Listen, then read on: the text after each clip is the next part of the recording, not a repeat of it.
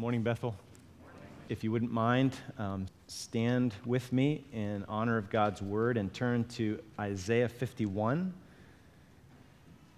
50 and 51. So page 611 in the Pew Bible. If you don't have a Bible, there's one in the pew in front of you, and you can turn to page 611.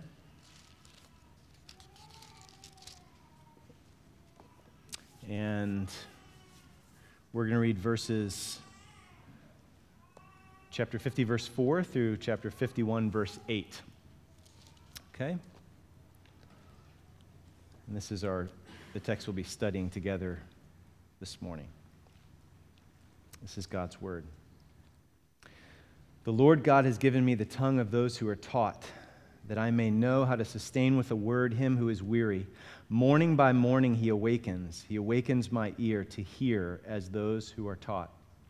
The Lord God has opened my ear, and I was not rebellious. I turned not backward. I gave my back to those who strike, and my cheeks to those who pull out the beard. I hid not my face from disgrace and spitting.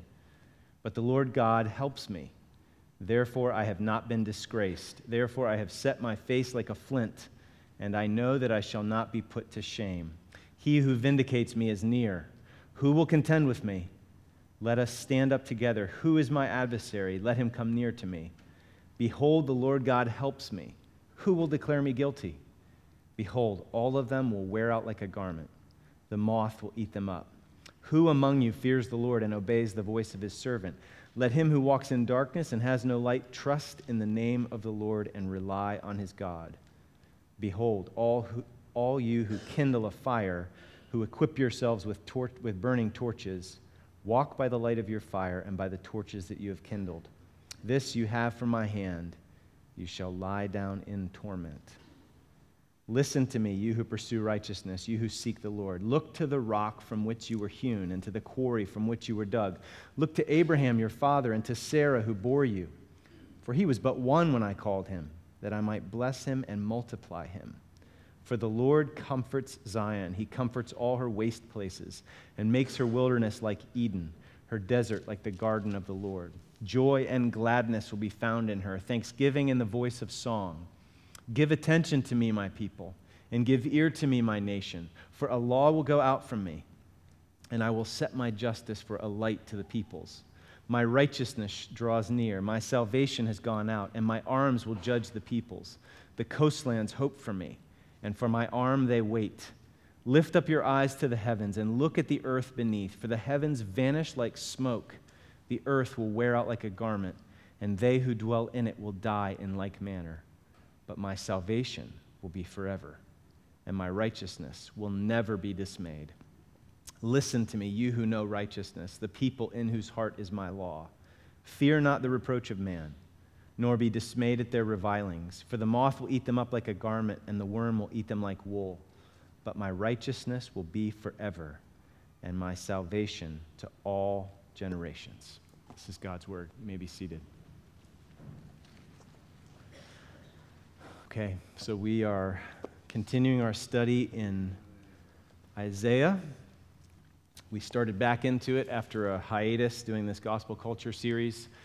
We started back into it last week and looked at chapters 49 and the beginning of chapter 50. So this morning we're going to pick up in Isaiah 50, verse 4. So if you weren't here last week, I'll just do a brief little recap, reminder of where we are, especially if Isaiah is unfamiliar ground to you. So Isaiah is a big book, but it basically breaks down into two main parts. Isaiah 1 to 39 is mainly about rebellion and judgment.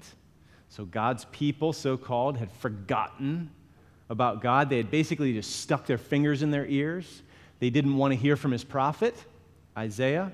I mean, this guy had a tough job. You remember his commission back in chapter 6? The Lord said to Isaiah, remember he said, "Here I am, send me. Go and say to this people, keep on hearing, but do not understand. Keep on seeing, but do not perceive. Make the heart of this people dull and their ears heavy, and blind their eyes, lest they see with their eyes and hear with their ears and understand with their hearts and turn and be healed." So Isaiah said, how long, O Lord? And the Lord said, until cities lie waste without inhabitant, and houses without people, and the land is a desolate waste, and the Lord removes people far away. and the forsaken places are many in the midst of the land. And that's exactly what happened. So the Lord removed his people far away from Judah, their homeland, from its capital city, Jerusalem, the city of God. He used this pagan superpower, Babylon, to do it. They came and they burned the city to the ground in 586 BC. They carried off the people to Babylon as exiles, just like it said there in chapter 6. So this is, for instance, how Daniel, Shadrach, Meshach, and Abednego, how they end up in Babylon, how that whole fiery furnace thing happened, that was because of this. It's how they got there. So, nevertheless, despite the stubbornness of their rebellious hearts, Yahweh wasn't about to abandon them forever. He had a plan. So certainly the judgment would come at the hands of the Babylonians, and it did. But just as certain was the restoration that God had planned.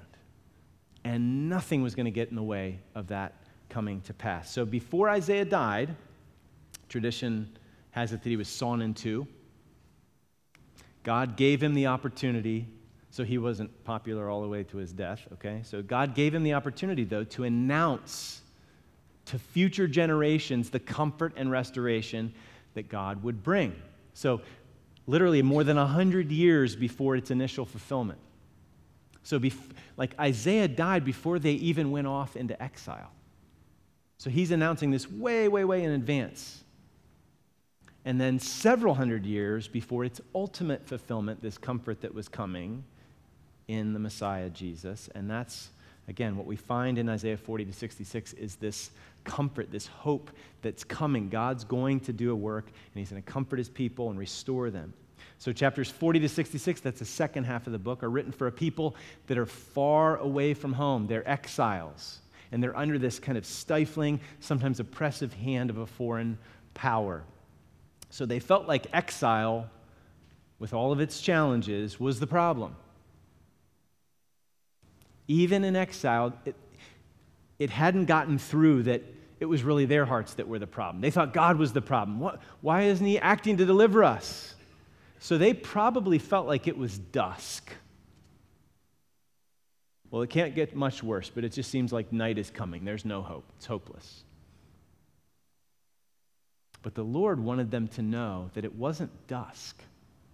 It was actually the dark before the dawn. So Isaiah 40 to 66 is talking about the coming day, the light, the dawn that was coming. Okay, so that's kind of the big picture. Now let's dive in. Look at the beginning of chapter 50. Remember how I said they thought that God was somehow not coming through? Look at verse 1. Thus says the Lord, "Where's your mother's certificate of divorce with which I sent her away?" Okay, so God spoke at times metaphorically of him as the husband and his people as the bride. And so he's saying, I didn't send her away with us. I didn't divorce her. It's her infidelity, not mine, that's the issue. It's your sin, okay? The problem is that none of you are paying attention to my word. You're sticking your fingers in your ears. So look at verse 2. Why when I came was there no man? Why when I called was there no one to answer? So that's the issue. And so then, out of the silence, we hear someone speak up. And this voice says, "Here I am, send me." And it's not Isaiah this time. It's this servant.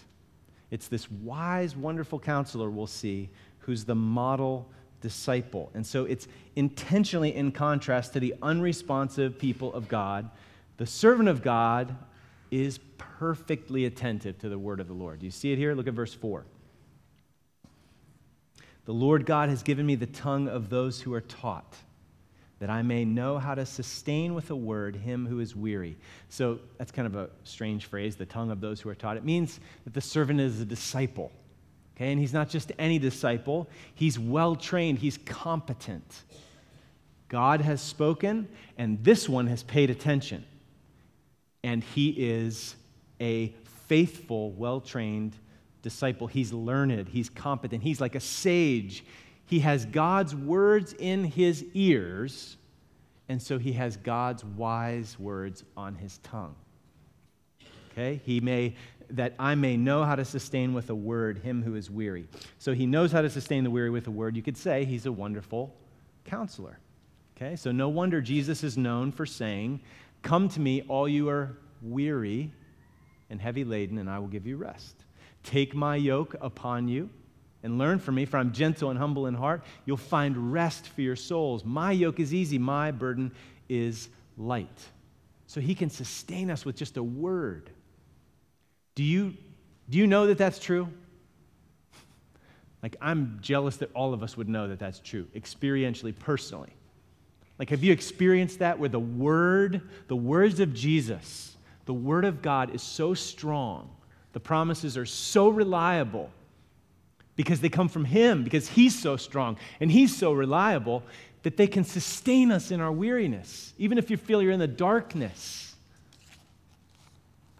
You experience that?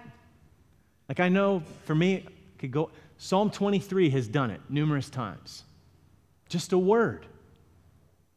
And it's literally just sustained my soul for, I don't know how many times I could go back and just recount stories. Or the text in 2 Corinthians 12, "My grace is sufficient, my power is made perfect in your weakness." That word has sustained me. You have some stories along those lines? If not, what are you listening to? Who's got your ear? I know I've heard testimony. I know we didn't do so well this morning. That's okay, there's grace. With the fighter verses, I've heard testimony of how they've been so timely to sustain people at just the right time. Like Brother Al, cancer, right? And some of the words of grace against fear and anxiety that were so timely as they were heading into that surgery. And maybe you have similar stories. So, you know what? Community group. Share those stories with your community group. Give testimony to how Jesus has done this for you. He's sustained you in your weariness with a word. And that encourages us to be people of the book, to get our ear listening to the right voice. Okay? So morning by morning, let's keep going here in the text. Morning by morning, he awakens. He awakens my ear to hear as those who are taught. So again, unlike the unresponsive people of God at the time, we saw that back in verse 2, the servant is responsive to God's word. So he's this model disciple. He's listening. He's becoming wise. Remember how Jesus grew in wisdom and in stature, and he loved sitting in the temple, and it's beautiful. This is him. So he also listened and followed his Father even when that meant suffering and disgrace. He suffered willingly. Look at verses 5 to 6. "The Lord God has opened my ear, and I wasn't rebellious. I turned not backward. I gave my back to those who strike and my cheeks to those who pull out the beard. I hid not my face from disgrace and spitting." So listen, many of us are really familiar with the story of Jesus' life, suffering, death. Isn't it easy to get emotionally disengaged from the shock of what was going on? Like, to really feel it? Listen to this again. Just maybe close your eyes, listen to this, picture this. So Pilate, having scourged Jesus, bare back, spread out like this on a pole, leather strap with bits of broken pottery and stone, sharp, tearing into his back, just like there probably wasn't much that wasn't wide open on his back. Delivered him to be crucified, and the soldiers led him away inside the governor's headquarters, and they called together the whole battalion, and they clothed him in a purple cloak, and twisting together a crown of thorns, they put it on him. And they began to salute him. "Hail, King of the Jews!" This is almighty, omnipotent God in the flesh. Like, you imagine some like superhero movie where, Bruce Banner, gets treated like this. You're like, look out, the green guy is going to come, and it's just like, this is trouble. He's like an ant compared to who Jesus was in the flesh. "Hail, King of the Jews," and they were striking his head with a reed. Can you picture this? Just bam, hitting him in the head with this reed. Kneeling down in this faux homage to him. They mocked him and they stripped him of the purple cloak, put his own clothes on him, and they let him out to be crucified. So you and I, just like the Israelites of old, were born with this natural inclination to stick our fingers in our ears to God's voice. I mean, kids are pretty good at this with their parents' voices. We're even better at this with God's voice, naturally. And what did God do? What did we get for our willful deafness? We got a perfectly responsive disciple Messiah that listened to his Father, heading right into suffering for us to save us from our deafness. He obediently suffered for our rebellion. He was disgraced for our disgraceful rejection of him. So how did he do this? What sustained him? Well, he had help. Look at verses 7 to 9. He was helped by the Lord, but the Lord God helps me. Therefore I have not been disgraced. Therefore I have set my face like a flint. Do you remember in Luke 9 it says, when the days drew near for him to be taken up, he set his face to go to Jerusalem. Nobody was going to divert him from his course. He was doing this for us. He set his face like flint. And I know that I shall not be put to shame. He who vindicates me is near. Who will contend with me? Let us stand up together. Who is my adversary? Let him come near to me. Behold, the Lord God helps me. Who will declare me guilty? Behold, all of them will wear out like a garment. The moth will eat them up. So don't even let the thought enter your mind or your heart that God is aloof and doesn't care about what we go through or how we suffer, especially how we suffer unjustly. Because the servant is proof positive that God is not aloof. He knows, he cares, he's been there. Hebrews 4:15, we do not have a high priest who's unable to sympathize with our weaknesses, but one who in every respect has been tempted as we are, yet without sin. So, I don't know if he caught it, but look back at verse 6. I hid not my face from disgrace and spitting. And then verse 7, but the Lord God helps me, therefore I have not been disgraced. How's that? Well, have you ever seen a movie where like the superhero is in his normal civilian clothes, and then there's that idiot punk in the bar or the diner? Why is it always the diner or the bar? Okay, who picks a fight with him? And you're like, oh, I know where this is going, and he ridicules him and he mocks him, and then he realizes who he's dealing with. Or maybe later on in the movie he comes back and gives that guy his what he has coming to him. So though he was disgraced, he was not disgraced, but that's usually because the superhero gets revenge. He gets even. That's not what happens here. The servant is disgraced, but he's not disgraced because of the help of the Lord God. The almighty sovereign Lord, he is the one who will vindicate the servant. No one can ultimately accuse the servant when the Lord knows that he's righteous. And besides, those adversaries that are disgracing him, they're just going to wear out and be no more. Okay, so the whole point of bringing that up is the servant has to suffer for us to save us, right? But the servant is also a model disciple. And the same thing that enabled him to handle that suffering, that disgrace, is what enables us to handle that disgrace without retaliation. You see that? So, yes, he suffered in our place because we couldn't suffer enough to pay for our sin. But he also suffers as a model for how we are to live in this fallen world. So we need to see how he does what he does so that we can follow suit. So how can you be disgraced without being disgraced? Well, with the help of the Lord God. So think about it this way. I mentioned Jackie Robinson, I think, a few weeks ago. He was disgraced, right? Horribly so. as he tried to break the color barrier in Major League Baseball, he did not respond disgracefully. And so ultimately, he was not disgraced. In fact, he was vindicated, and his enemies were ultimately shown to be the disgraceful bigots that they were. So do you see how the pattern of the servant is the pattern for us as well? So 50 verses 4 to 9 is this song about the servant. We've seen two other songs already about this servant, one in chapter 42, one in chapter 49. And in this one, the Messiah is pictured as this learned disciple of God. He listened, did just what God said. He's the true sage. He's the true wise man. We should listen to him. And we should want to listen to him because he knows how to sustain us with just a word.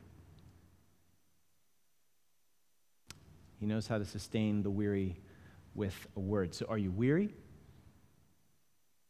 Are you listening?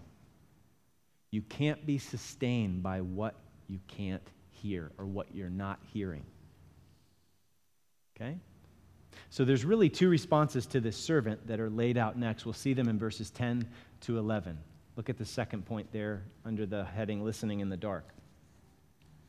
Look at verse 10. Who among you fears the Lord and obeys, which is literally listens to, the voice of his servant?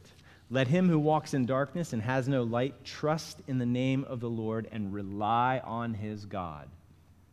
So following Jesus, this servant, this perfect disciple, does not mean that we won't go through darkness, the darkness of suffering, trials, confusion, doubts, uncertainties, persecution.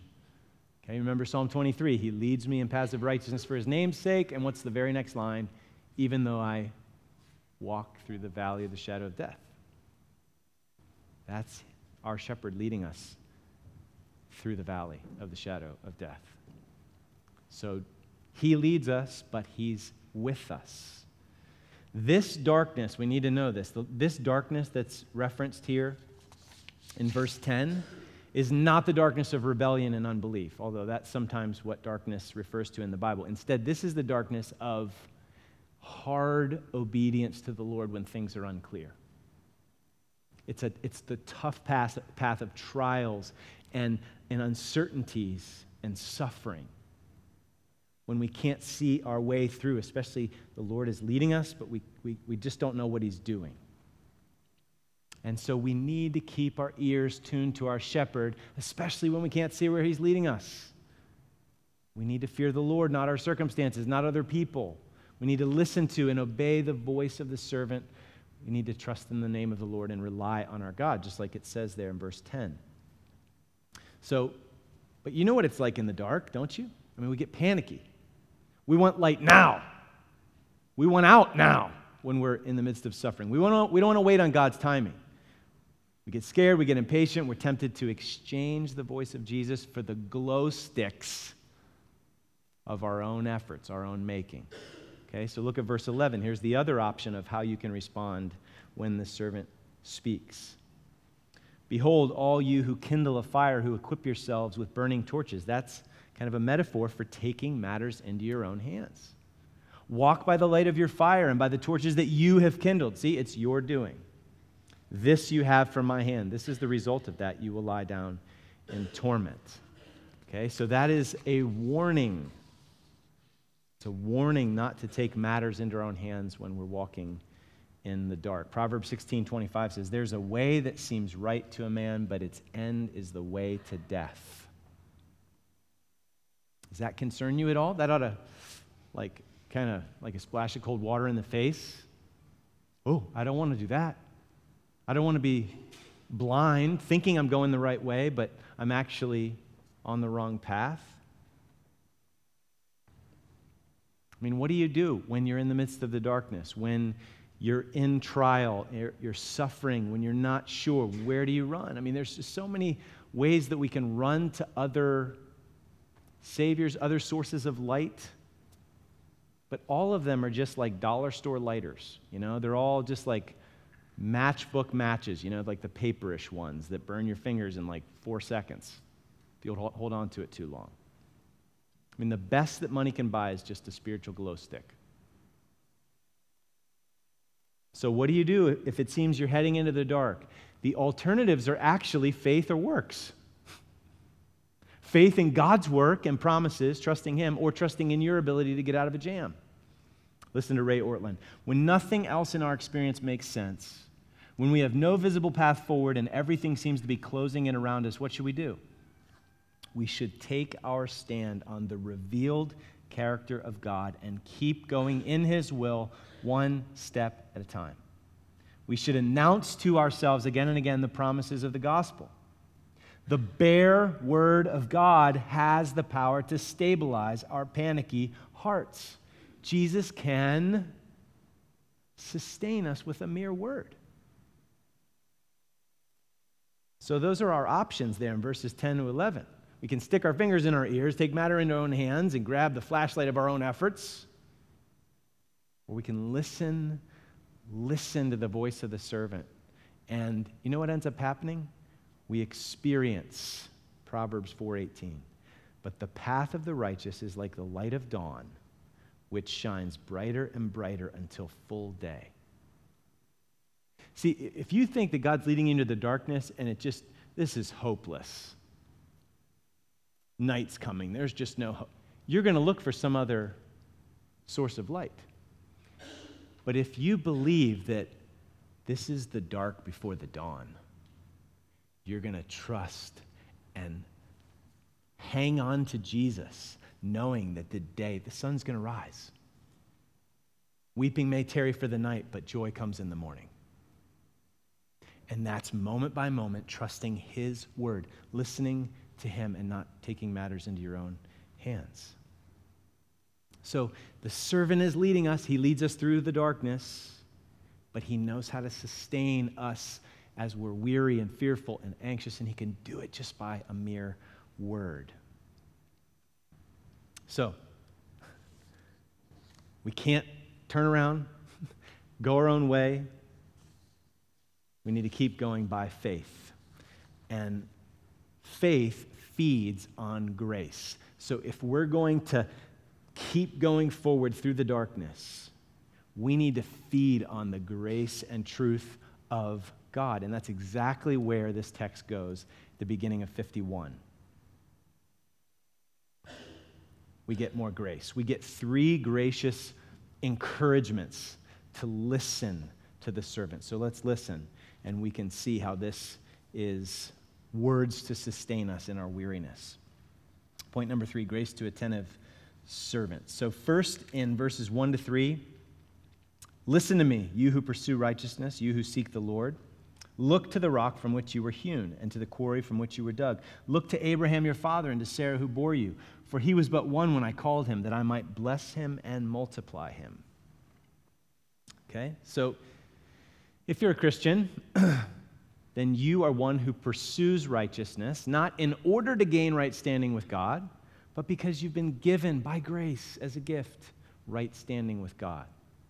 You've got this new heart, and you hunger and thirst for righteousness. You see how broken this world is, and you don't want to listen to the world and its ways. You want to listen to God and follow Him in His ways, follow Jesus. So you seek the Lord because you want to know Him. You're not trying to earn anything. You just want to have relationship with Him. That's what this Christian life is all about. And yet in the darkness, we can struggle with doubts. We can become weary, wonder what God's doing. So look at this encouragement to listen and to keep going, following Jesus. Look to Abraham and Sarah. What's up with this? Why is this reason number 1? Why is this an encouragement to listen and to respond? Well, God made a great nation from a 2-old barren couple. If He can do that, then He can revive the barrenness in our lives in the darkness when we feel like we might be alone or hopeless. So maybe it's your own soul, you just feel dry and barren. Maybe it's your marriage. Maybe it's other relationships. Well, listen to Him. This is the God that took this 100-year-old couple. Are you kidding me? And made them the great parents of a huge nation. So God is saying, listen, I made the world out of nothing. I made people out of dust. I made a nation from an elderly barren couple. I can do this again. Trust me. That's what he's saying. I think that's a pretty good encouragement. Look at verse 3. For the Lord comforts, or you could even translate it as, has determined to comfort Zion's, the city of God. He comforts all her waste places and makes her wilderness like Eden, her desert like the garden of the Lord. Joy and gladness will be found in her. Thanksgiving in the voice of song. So the results of our sin, curse, diminishment, things just kind of like unravel and become like a wasteland. God's grace comes in and it's like recreation. It's like creation all over again. Eden all over again. So the Word of God, listen, falls like seed and rain on the desert of our souls, our circumstances, and our lives can become like the Garden of Eden again. So where there was despair and hopelessness, anybody there right now? Joy and gladness can be found if you listen. Thanksgiving and the voice of song can rise up. Do you believe that? That's what the servant is saying. Do you believe that? Trust me, listen. I can do this with a word. In fact, he can do it right now. So, of course, it's hard to believe in the moment. That's why we need this passage. If you're doing any well, yeah, but. If we don't listen to the word of the servant that can sustain us, then again, we'll end up reaching for other kinds of lights, the light of our own efforts. So, second gracious reason to listen and to trust. He will soon set everything to rights. Look at verses 4 and 5. Give attention to me, my people, and give ear to me, my nation. For a law will go out from me, and I will set my justice for a light to the peoples. My righteousness draws near, my salvation has gone out, and my arms will judge the peoples. The coastlands hope for me, and for my arm they wait. They wait through the darkness. They're waiting.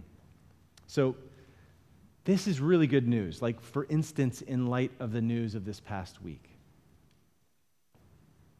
Don't you want God's law and justice to go out and just fill this world, fill this land? Don't you want his righteousness, his salvation? Well, it first comes through the servant, and it comes one heart at a time. And he can help and sustain us through the darkness. And then one day, his justice is going to come with decisive finality on the earth. I love this short little quote by Ortlund. He says, we don't like the way the world is as it is now. We don't like the way the world as it is now. Neither does God. The difference is that he can change it. Or, like Tony Carter said when I read what he had written, what this world needs is Jesus. Sin is our deepest problem. Only Jesus can deal with our sin. So in the darkness, what hope will this world have if you and I don't shine with the light of the gospel? But we can keep our hope set on the day when the world will be set to rights. It's coming. God's not going to let the chaos go on forever. Look at verse 6. Lift up your eyes to the heavens and look at the earth beneath. For the heavens vanish like smoke. The earth will wear out like a garment, and they who dwell in it will die in like manner. But my salvation will be forever, and my righteousness will never be dismayed. So the earth and heavens will pass away, but the salvation of the servant will last forever. Again, it's a reason, it's an encouragement to listen to him. Whoever puts their hope in him will not be put to shame. And then thirdly, this third gracious incentive or encouragement to listen to the voice of the servant and follow him. Look at verses 7 to 8. There's lots of cause for fear in the darkness, right? And yet, as we walk through the valley of tears, the valley of the shadow of death, we don't have to fear any evil because our shepherd is with us. He says, my sheep hear my voice, and I know them, and they follow me. So let's listen. He says, listen to me, you who know righteousness, the people in whose heart is my law. Fear not the reproach of man, nor be dismayed at their revilings. For the moth will eat them up like a garment, and the worm will eat them like wool. But my righteousness will be forever, and my salvation to all generations. In other words, it's like Jesus saying, take heart, I've overcome the world. So remember, he suffered for us and saved us in a way that we could never save ourselves, but also he's the model disciple, and he listened, and though he was reviled, he was vindicated. And we should listen to the servant and know that though we might be reviled, we also will be vindicated. No power can stand, no case will hold up. In fact, those we might be so tempted to fear, they're just going to pass away. My righteousness will be forever, my salvation to all generations. Okay, so those three incentives and encouragements to listen, because the servant alone can sustain us as we walk through the darkness of this broken world. So let me just close with a simple observation, a couple of quotes, because the main point is listen. Okay, question, where are your ears? Answer, on the outside of your head. So first, a quote by Ray Ortlund. Second, one by Martin Lloyd-Jones. Ortlund says, why do we have ears on the outside of our heads? Why not in the inside? Because we're not supposed to listen to ourselves. I wonder how much of our misery stems from our almost religious devotion to our own thoughts and feelings. But that interpersonal world where you and I live constantly, what relation does it bear to the atmosphere that the gospel creates? We spend every moment of our entire lives within a mental universe. The quality of that environment matters. Are our ears open to the inflowing blessing of God? Do we understand what it means to listen to God? He wants to retune our ears so we can hear the word of God again. That alone is how we escape our fantasies and enter into reality with God. So now a quote from Martin Lloyd-Jones. He was a medical doctor turned preacher in London earlier last century. He wrote, the main trouble in this whole matter of spiritual depression, in a sense, is this. So weariness, walking through the darkness, right? That we allow ourselves to talk to us. We allow ourselves to talk to us instead of talking to ourselves. Am I just trying to be deliberately paradoxical? Far from it. This is the very essence of wisdom in this matter. Have you realized that most of your unhappiness in life is due to the fact that you are listening to yourself instead of talking to yourself? Take those thoughts that come to you the moment you wake up in the morning. You have not originated them, but they start talking to you. They bring back the problem of yesterday, etc. Somebody is talking. Who is talking to you? Yourself is talking to you. Now, this man's treatment, and he's commenting on Psalm 42, was this. Instead of allowing this self to talk to him, he starts talking to himself. Why are you cast down, O my soul? He asks. His soul has been repressing him, crushing him. So he stands up and says, self, listen for a moment. I will speak to you. Do you know what I mean? Do you know what he means? Do you know this? If you do not, you have but little experience. That's Lloyd-Jones offending you, not me. Stepping on your toes. The main art in the matter of spiritual living is to know how to handle yourself. You have to take yourself in hand. You have to address yourself, preach to yourself, question yourself. You must say to your soul, why are you cast down? What business have you to be disquieted? You must turn on yourself, upbraid yourself, condemn yourself, exhort yourself, and say to yourself, hope in God. Listen, tune your ears in to the servant. Instead of muttering in this depressed, unhappy way, and then you must go on to remind yourself of God, who God is, and what God is, and what God has done, and what God has pledged himself to do. Is that important? In the wilderness, in the darkness. That's everything. Then, having done that, end on this great note, defy yourself, and defy other people, and defy the devil and the whole world, and say with this man, I shall yet praise him for the help of his countenance, who is also the health of my countenance and my God. So we end with really good news. We have a servant who suffered for us. He was perfectly attentive to the will of his Father, and he did it all for you. And he suffered all for you. And he is perfectly competent to sustain us with a word. So let's listen.